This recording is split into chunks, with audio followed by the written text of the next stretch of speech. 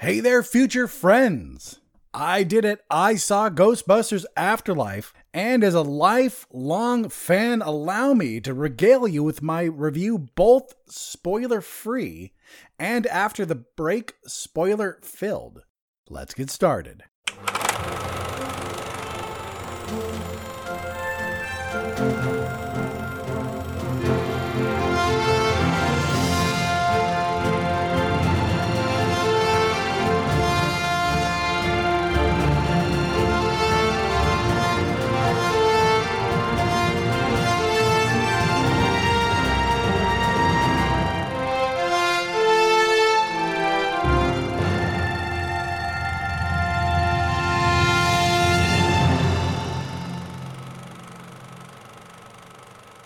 My friends, as you know, if you listened to the last episode, I got advanced tickets like a day in advance. Nothing crazy, but my wife was very, very kind enough. I did not know this. She was kind enough to put a Google alert for the local area when it comes to Ghostbusters, and she got an alert that there was a early access event at one of our not terribly local, about an hour away venue, IMAX venue.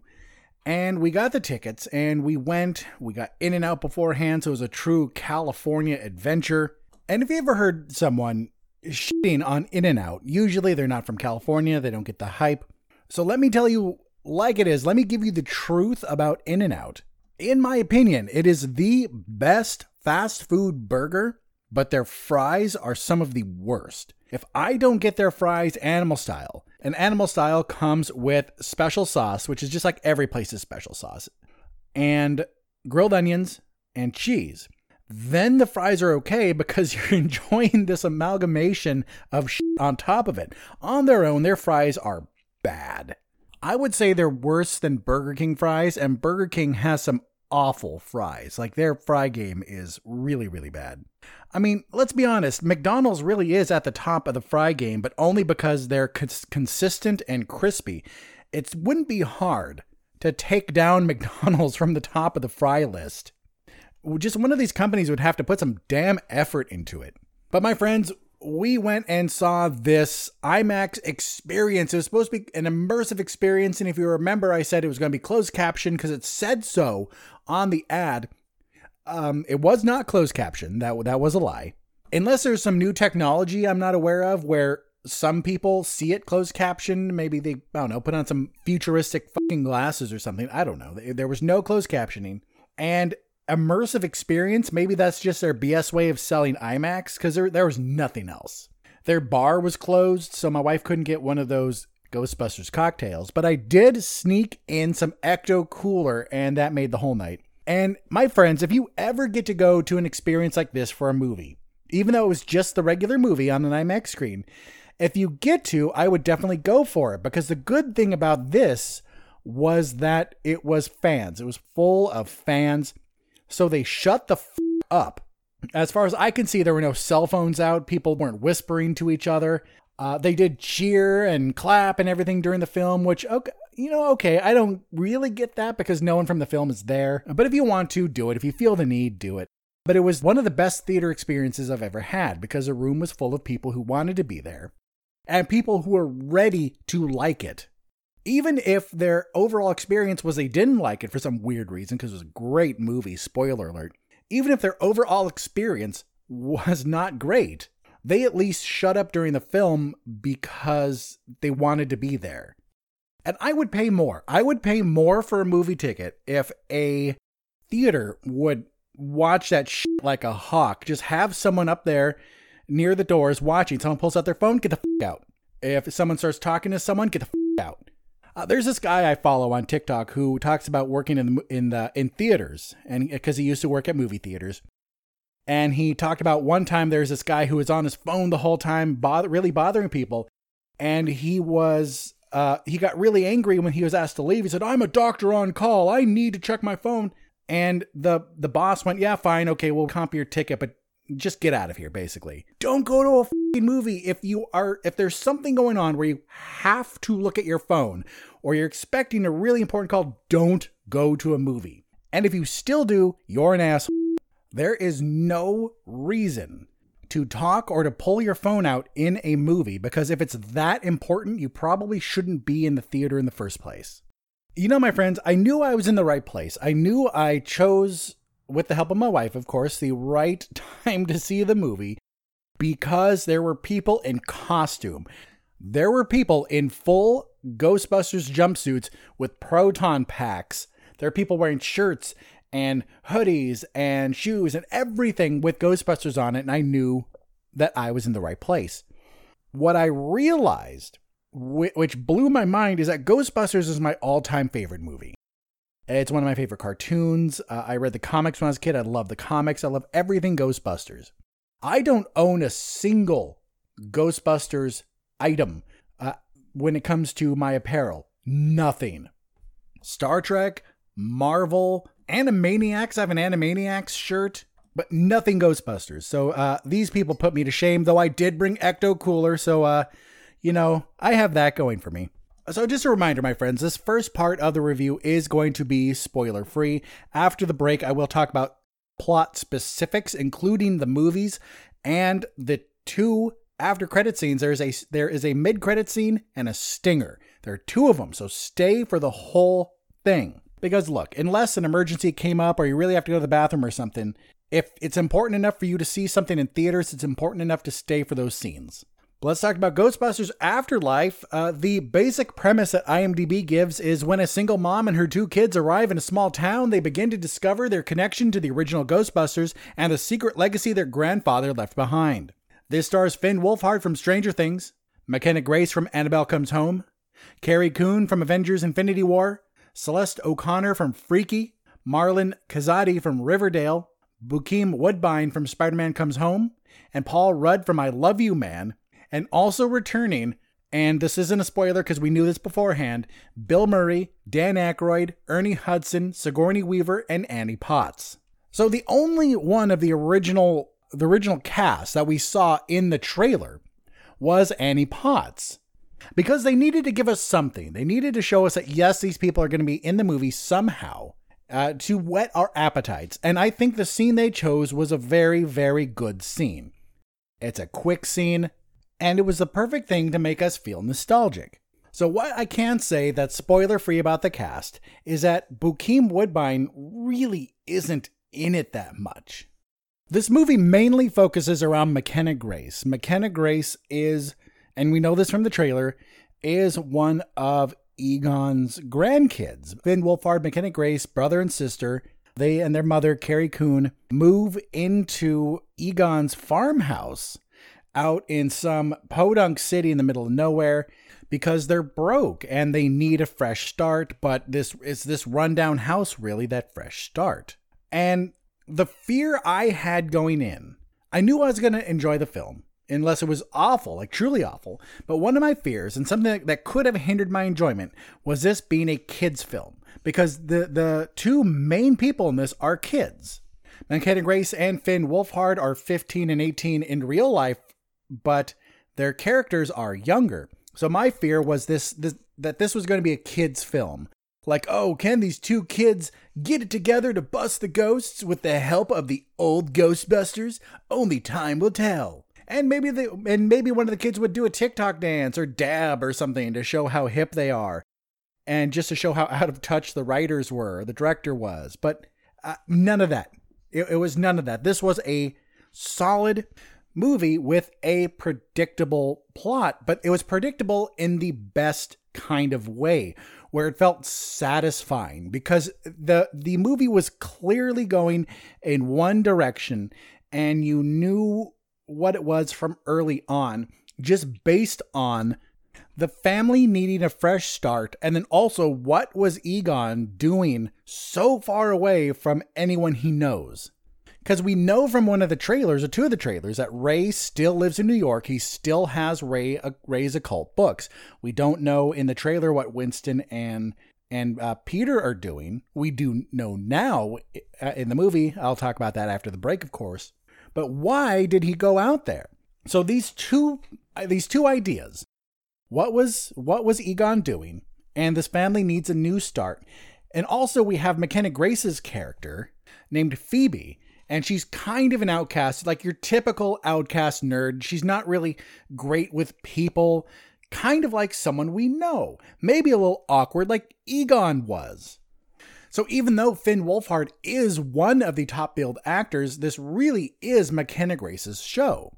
And the only reason I build him on my list above McKenna Grace is because IMDb does so. But in IMDb order, we have Carrie Coon, then Paul Rudd, then Finn Wolfhard, then McKenna Grace. Even though Carrie Coon and Paul Rudd were important, but they were supporting characters in McKenna Grace's story. Finn Wolfhard was very important too, but not as important as her, not as important as Phoebe. There's this kid in this named Logan Kim. He has a character named Podcast. And when I heard his name, I was scared. I was scared it's going to be super cheesy or, attack me personally since I have a podcast. But he was a good character. He's a familiar character for a movie with a primarily younger cast. We have this young kid comic relief coming in at the right time with the awkward or unintentionally funny joke. What impressed me was the fact that they were kids. The main 4 kids are Phoebe and Trevor, Grace and Wolfhard, Podcast and Lucky, Logan Kim and Celeste O'Connor. And while the fact they are kids is important for a couple things, like why are they in school or in summer school in this case? And also, why do they have so much freedom just to go to work and then do whatever the hell they want without any other responsibilities? Oh, it's because they're kids and they're doing their summer thing. Some of them have a summer job. Some of them have summer school. But I think why this movie worked with kids in it is the fact that, like I said, it wasn't a huge part of the plot. It was important to the plot for different reasons, of course. The only thing I didn't quite get was we had these scenes featuring more of the adults with Paul Rudd and Carrie Coon, which I understand. I simultaneously understand why we needed it in the movie.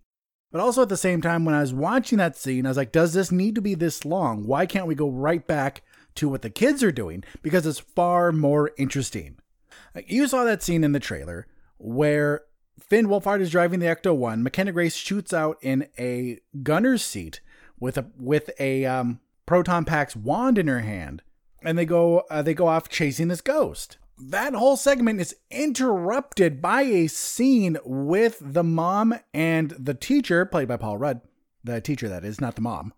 And I don't like it. I don't. It breaks up the excitement of the scene and just kind of brings it to a halt. Even though it continues afterward, it's a weird little respite that I didn't quite like.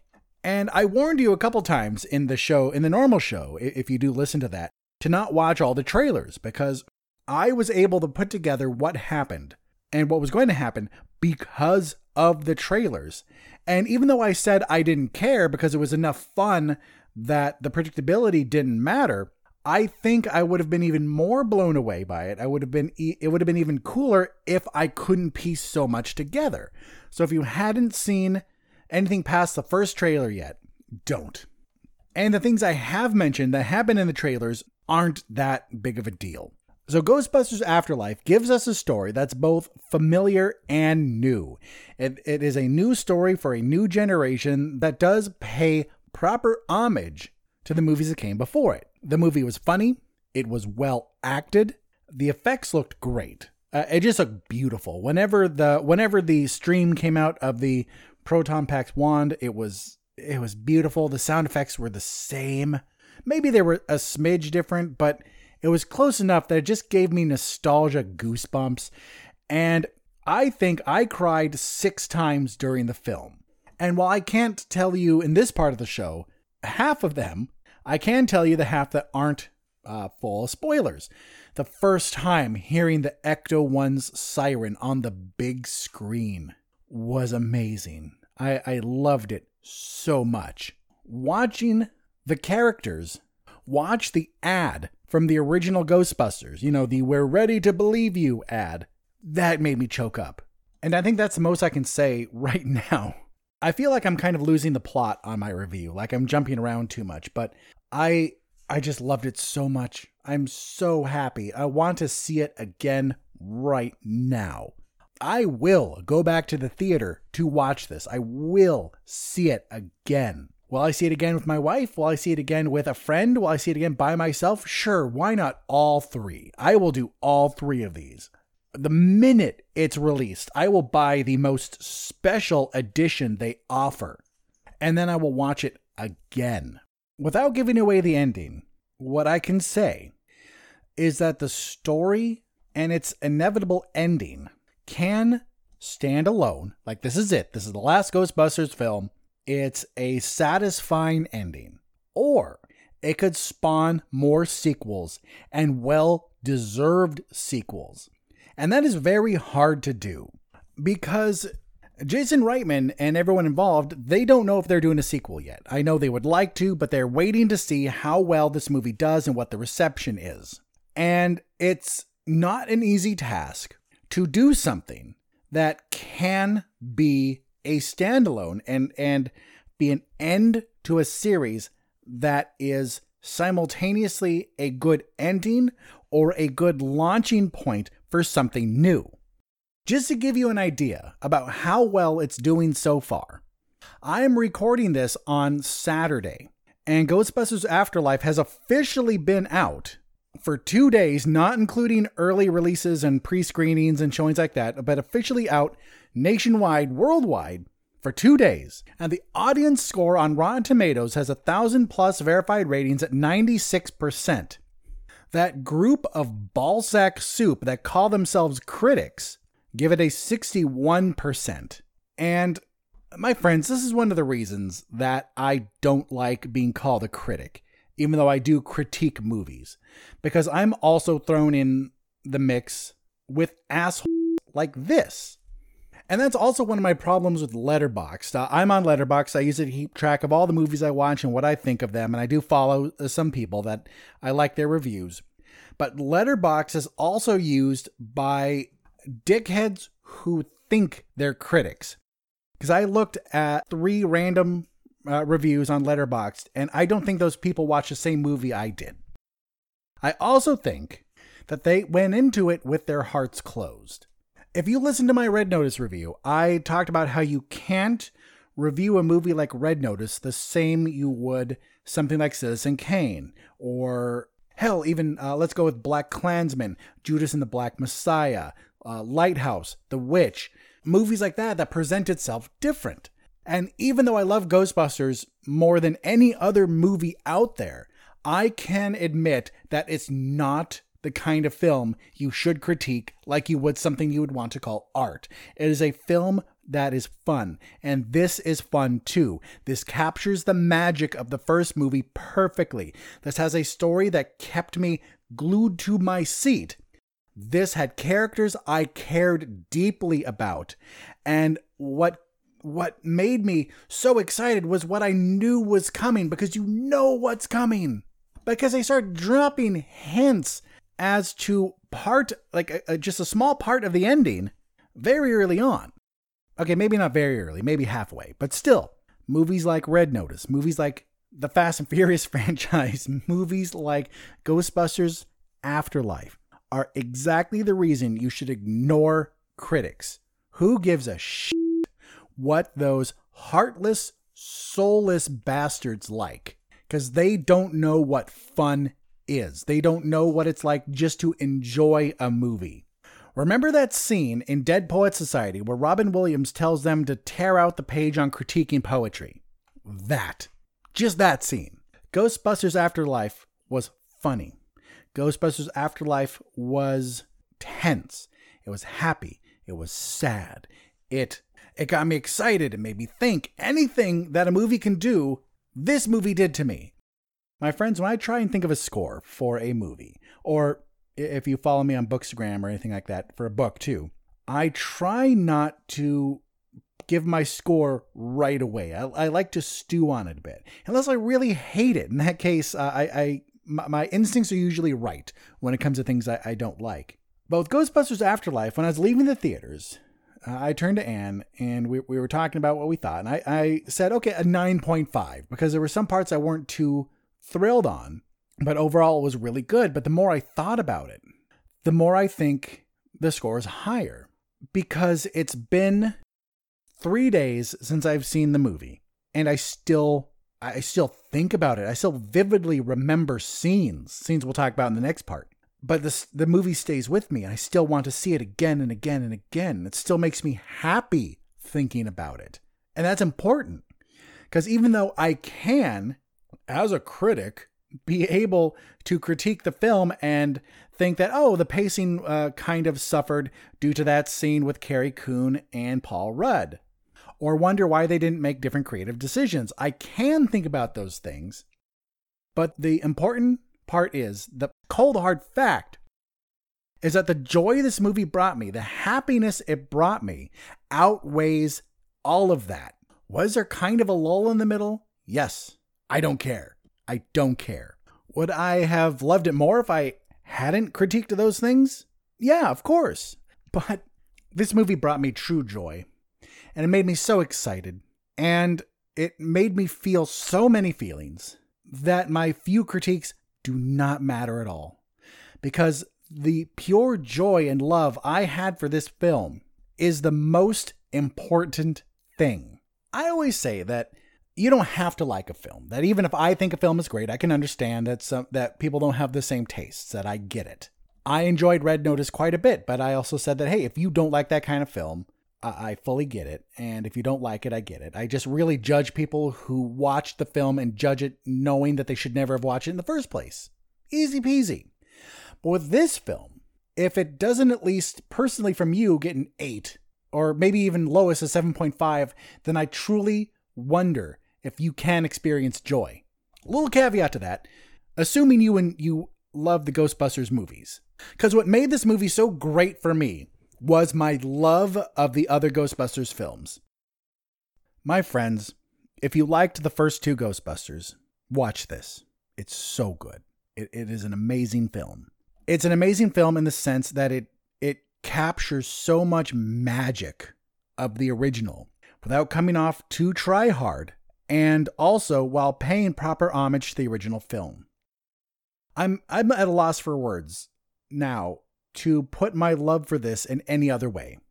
Like I said, originally leaving the theater, I was going to give it like a 9.5, but sitting with it, marinating in my afterglow of the film, replaying scenes in my head and how I felt. This is the perfect reboot. And Ghostbusters Afterlife gets an 11 out of 11. All right, my future friends, let us take our break, hear word from our friends of the show, and then we'll be right back with the spoiler part of the episode. So once again, this is your last warning to stop listening. I'd appreciate if you listen to the ads, though, for my friends. But don't say I didn't warn you. We'll be right back. Are you looking for a nerd podcast that touches on every walk of nerd culture? Well, look no further. Somewhat Nerdy Radio is the podcast for you. We cover nerd culture, news, new movie reviews, bad movie reviews, video games, comics, with sprinkles of nerdy nostalgia throughout.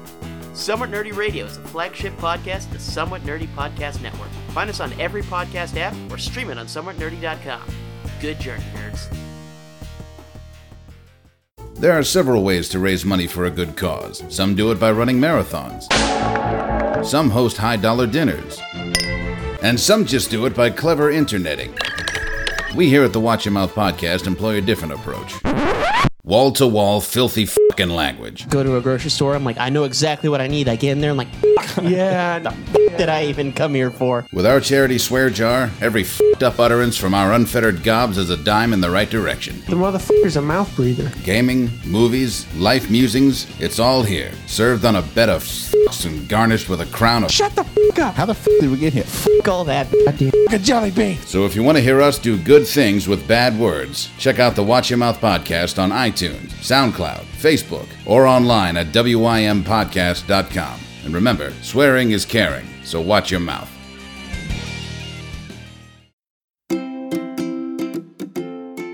Hi, I'm Lisa. And I'm Robbie, and we host a show called We're Doing Fine. We're friends from across the ocean. I'm from Scotland. And I'm from California. Join us every week as we chat about biscuits. You mean cookies? Brexit. Whatever's going on here, who knows? Almost dying. Why we're single. Popular culture. And basically everything and anything that can distract us from this postmodern hellscape we're all living in. Because we're doing fine.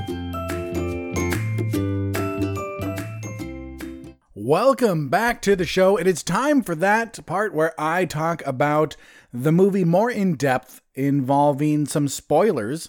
And I'm really hoping that you have seen the movie already, because I know there's some people who don't mind spoilers. I get it. I have a good friend of mine will actively look for information on the movie before he goes and sees it. I know that some people with anxiety like to look it up too, because it makes the movie experience better for them. And that's fine. I am not judging you. That is fine. That is your thing. Especially if it has something to do with mental health. With my friend, it does not. I have another friend at work that wants to tell me everything about... I have a friend at work that wants me to tell him everything about a movie. And he says it doesn't affect his enjoyment. And to be fair, if I knew everything that was going to happen when it came to Ghostbusters Afterlife, I still would have loved it. And I know that I even said that I was able to put together a lot of the plot from the trailer. And normally that would have bothered me. That is a sloppy trailer. But the good thing is with Ghostbusters, it didn't matter. Because even though I did see a lot of it coming, and I was right, the ride was still so fun. It was still such a fun time getting to that place. So the movie starts off with who we can assume we never see him straight on, but who is Egon Spengler driving a old beat up truck away from a mountain that has some clouds hovering above it, kind of like when Gozer came to New York, that kind of situation. And he gets to his house. It's the farmhouse we're going to see in the movie. And you can tell he set up some sort of trap. And he's being chased by a demon dog at part. I believe he's being chased by a demon dog. Well, by two things, a demon dog and Gozer. So he captures one of the demon dogs in a trap, and he's kind of holding it as bait. And we notice that he has some sort of trap, and it doesn't work. And so he kind of resigns himself to this. He goes inside, he hides the trap, and then he sits down in a chair. And then that arm thing that happened to Dana in the first one, Dana Barrett, happens to him, and the door blows open. Someone comes in and kills him. I knew from the very beginning, and if you all saw it, I bet you knew too, that would come back into play.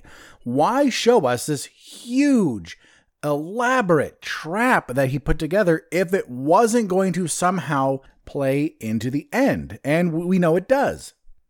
You know what? I just want to talk about that final scene. That final scene was so good. It was so good. The showdown with Gozer was amazing. It was everything I wanted. Because we had McKenna Grace, Finn Wolfhard, and the others trying to do what Egon had done. We have the mother and we have Paul Rudd as the terror dogs. Because we knew the terror dogs were coming back. We saw them in the movie. Or in the trailer, that is. And even though I thought some of the scenes between the mom and Paul Rudd didn't need to be there, I thought it could have been streamlined a little more. I do see why they thought it was relevant, because it shows that they have this relationship, and then so they get possessed and they do the hokey pokey and they turn themselves around, because that was a very purposeful choice by the people, by Jason Reitman, by Dan Aykroyd, by everyone who worked on the film, because it's one of those things you don't really think about with the first one, that Dana Barrett and Louis Tully did the deed to summon Gozer. Louis Tully, kind of an awkward nerd, obviously has a thing for her. Not creepy per se, just awkward. And then she obviously doesn't have feelings for him. And you can tell by number 2, he gets over that very quick. So probably more infatuation with a beautiful woman than anything. But this fact that they both get possessed and they end up having sex, that wouldn't fly in today's world. That wouldn't fly. It would add a level of ick to a modern movie. So the fact that we have these two people who are really hitting it off, and had the world been normal, may actually have hooked up by that point, it makes it more okay. Or we're able to ignore the fact that happened against their will because they were possessed, but they were also okay with it. And since they were okay with it, it somehow makes it less bad. But anyway, with that final showdown, we have one of the terror dogs, the one in the mom, in the trap, and we have the other one on its way. And then we have Gozer, who has already been summoned. But we have Gozer, who's trying to hold it together on the corporeal plane, who's trying to stay in our world. And McKenna Grace knows the whole setup, but she doesn't know. She doesn't know that it didn't work. She doesn't know that Egon's plan failed for one reason or another. We know, though, because it was a lack of power, that the power died. She does not know this.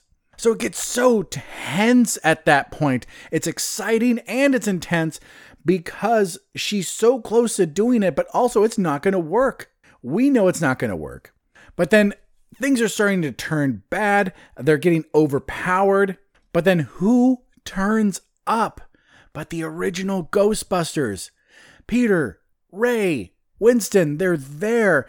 And just right off the bat, Bill Murray's delivery and lines. I wouldn't be surprised if he ad-libbed his lines too, just like he did with the first two movies. But it brings you back. It brought me back so much to the first time I saw Ghostbusters, just laughing at him, at the way he did everything. It felt so natural seeing and hearing Bill Murray again. And what he was saying was still so true to character. And the amazing callbacks when Gozer asks them if they are gods, and Ray looks at both of them, and Winston just goes, "Come on, man." So then the Ghostbusters try to do their thing, but they can't keep Gozer down. And if you're anything like me, you knew right away it's because they're missing that fourth person. They're missing their fourth member. So McKenna Grace gets in there again with her proton pack, and they start to do it, but she's starting to be pushed back by Gozer's power. And then you see those spectral hands come around and wrap around her hands. And then you see the ghost behind her, and it's Harold Ramis with some very good CG.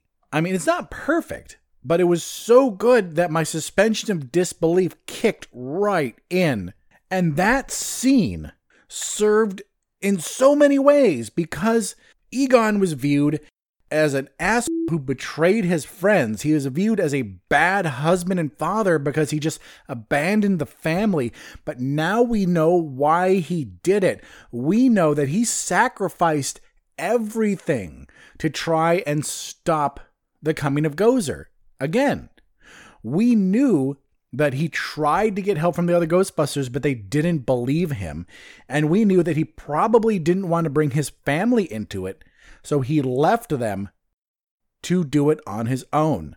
And it cost him. So when his ghost comes back to help McKenna Grace, it serves twofold.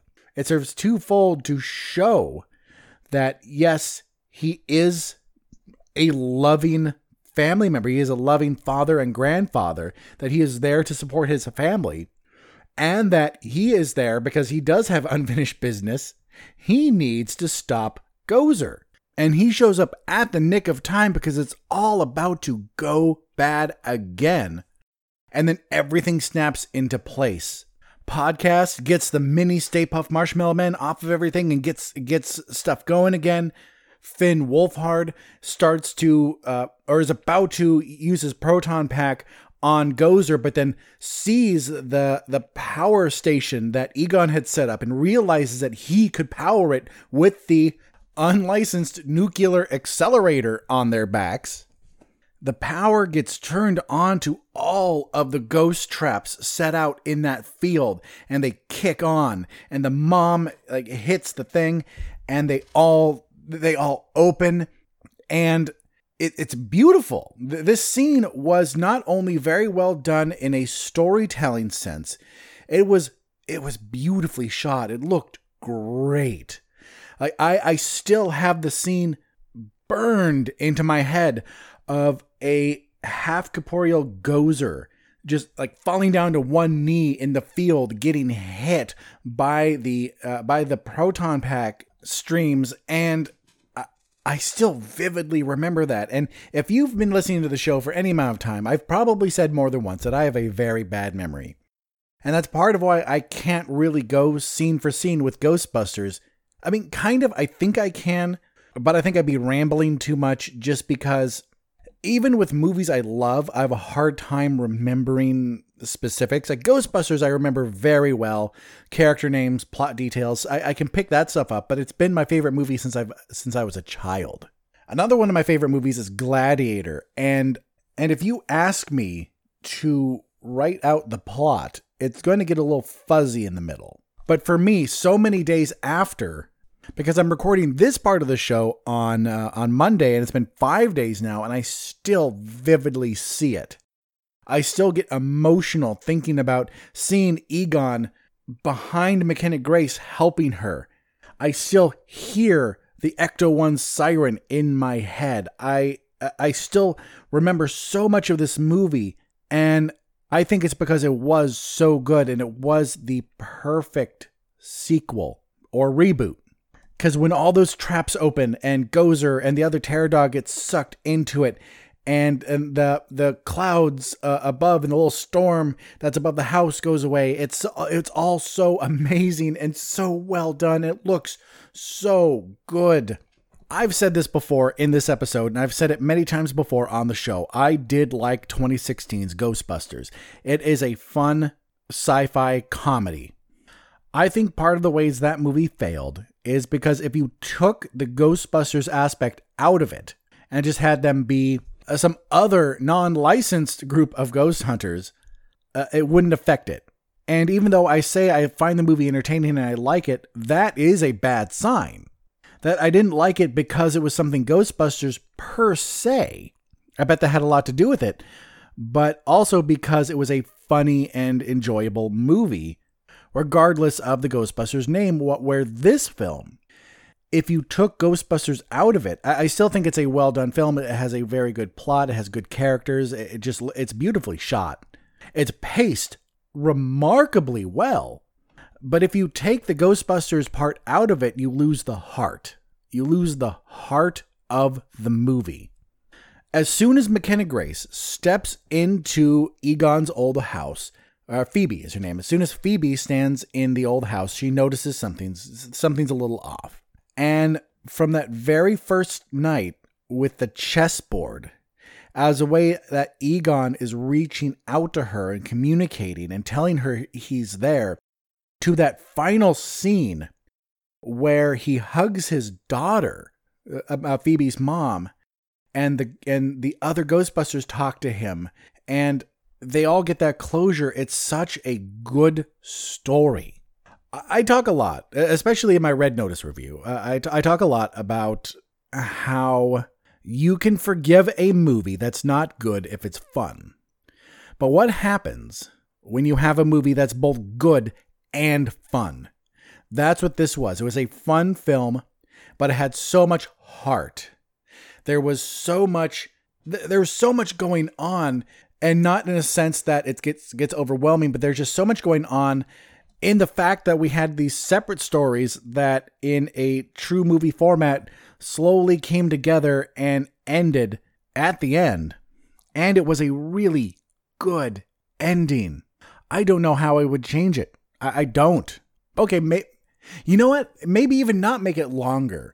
Because I would love for more Ghostbusters. If you made a 4-hour, 5-hour Ghostbusters movie, yeah, I'm going to really have to pee by the end.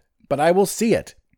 But this movie was so well done. The plot was so well thought out. Everything was so balanced that I don't know if just having more of it would have made it better.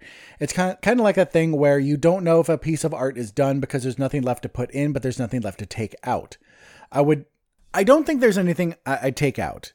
Even though I said I wasn't a big fan of the scenes with Paul Rudd and the mom, just because I think it took focus off McKenna Grace and Finn Wolfhard a little bit, who were the main part of the story. I do see why they did it. So even though I was critical of like the date scene, I don't think I would move it. I don't think I would. the first Ghostbusters will always be my favorite movie. Will always be my favorite movie. I love it.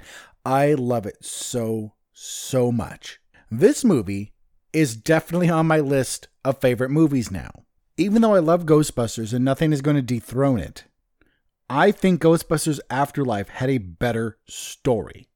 Ghostbusters wins in the nostalgia game and the fact that it does hold up to this day. I mean, did Peter get a little creepy? Yeah, sure. Okay. By today's standards, but also not cancel worthy. Did he shock that guy in the experiment in the very beginning just to try and hit on one of his students? Yeah. Is that creepy? Yeah, it's a little creepy. But it's not like something like Revenge of the Nerds where you watch it and go, oh, no, that's not right. Revenge of the Nerds is really bad in that sense. And Ghostbusters is just very ignorable because something like that can be counted as a sign of the times. So yes, Ghostbusters does hold up to this day and it's still good. It has a good, entertaining story. It's funny. It's thoroughly enjoyable. But by the quality of story, Ghostbusters Afterlife wins. And that is very impressive. I'm going to say it. My official order is Ghostbusters, Ghostbusters Afterlife, Ghostbusters 2, Ghostbusters 2016. If I had to choose, like if you made me only choose 2, I would pick Ghostbusters and Ghostbusters Afterlife as my 2. I love Ghostbusters 2. Don't get me wrong. I am a fan, but Ghostbusters and Ghostbusters Afterlife forms such a good story. And the ending, especially when you find out that Winston is not only super rich and he helps out Ray with his rent, but he bought the firehouse and he's bringing the Ecto-1 to it. And you see that something's wrong with a containment unit in the basement. That could be a launching point for a new movie series. For 2 more, make it a trilogy, wrap it up. Or it could leave you knowing that, yes, they came back, they did more. Jason Reitman said that he wants to do another movie, but he wants to see how this one will be received first. Well, it's being received really well. Ignore the critics. Listen to the fans. Listen to me. Because if they didn't do a good job, I would have been livid. And I love this film. I can't wait to see it again. Look, if you come to me for your movie reviews, thank you. I hope you realize that I love films and I want to like films. I don't want to shit on them and critique the hell out of them. But that's also why I can say I loved something classic like The Godfather or Casablanca, and then also turn around and say, I love the Princess Switch movies on Netflix. Last night, I actually watched a Lifetime original Christmas movie, and I enjoyed it. So my friends, if you have a choice between being like me and being like those other people, come to my side. It's more fun. My future friends, thank you for tuning in. I will be back with the next episode, a regular one, talking about all the movies coming out during the week. And if you haven't seen Ghostbusters Afterlife, go see it. I'll see you soon. Hey, feature friends, let me interrupt myself and tell you that there's actually not going to be a regular episode this week, despite what I just said. And oddly enough, this is a good week for movies, too. Let me just tell you some of the bigger ones. House of Gucci, nationwide. Encanto, the Disney Pixar new movie, nationwide. Resident Evil, Welcome to Raccoon City, which looks pretty damn good, nationwide. Bruised is finally coming out, the Netflix Halle Berry fighting movie where she, fights and does stuff. 8-Bit Christmas on HBO Max. A Castle for Christmas with Brooke Shields and Carrie Elwes on Netflix. And an interesting indie called Licorice Pizza is getting a limited release that expands on Christmas. Starring Alana Haim, I think is how you say it, from the band Haim or Haim, something like that. Oh, and there's a Beatles documentary coming out on Disney Plus called The Beatles Get Back. The pick of the week is, of course, House of Gucci. I am really excited for Resident Evil, Welcome to Raccoon City. But come on, Lady Gaga, Adam Driver, Al Pacino, Jeremy Irons, Jared Leto, Jack Houston, and Salma Hayek. God damn, is that a cast. So I will see you next week after Thanksgiving. And I hope you have a wonderful holiday. Whether you spend it with family, friends, or you just relax, I hope you enjoy it. I'll see you next week. You can find me on Apple Podcasts, SoundCloud, Spotify, Stitcher, Google Play, and any podcast app, as well as the Somewhat Nerdy website. That is somewhatnerdy.com. I would really appreciate it if you take a few minutes out of your day to give the podcast a rating. I would love 5 stars, please. And also, share the podcast. Share with your friends. That is how we grow here on the show. And then how do you reach me? That is a great question. You can leave a comment for me on the Somewhat Nerdy website or Facebook page. You can leave a comment on SoundCloud. You can hit me up on Twitter or Instagram at BilliamSWN. You can email me at billiamreviews@gmail.com. And please consider supporting the show on Patreon. You can find a link in the show notes and also on the Somewhat Nerdy site. Be sure to check out the other shows in the network, Somewhat Nerdy Radio and Nerds of the Squared Circle. Don't forget to support the friends of the show. You've heard their ads tonight. Please check out my personal blog, BilliamTheNerd.com. And then finally, my dear friends, my dear listeners, my future friends, please remember that no matter where life takes you, no matter what your week has in store, just take some time to catch a flick. I'm Billiam from Somewhat Nerdy signing off, and I'll see you in the future.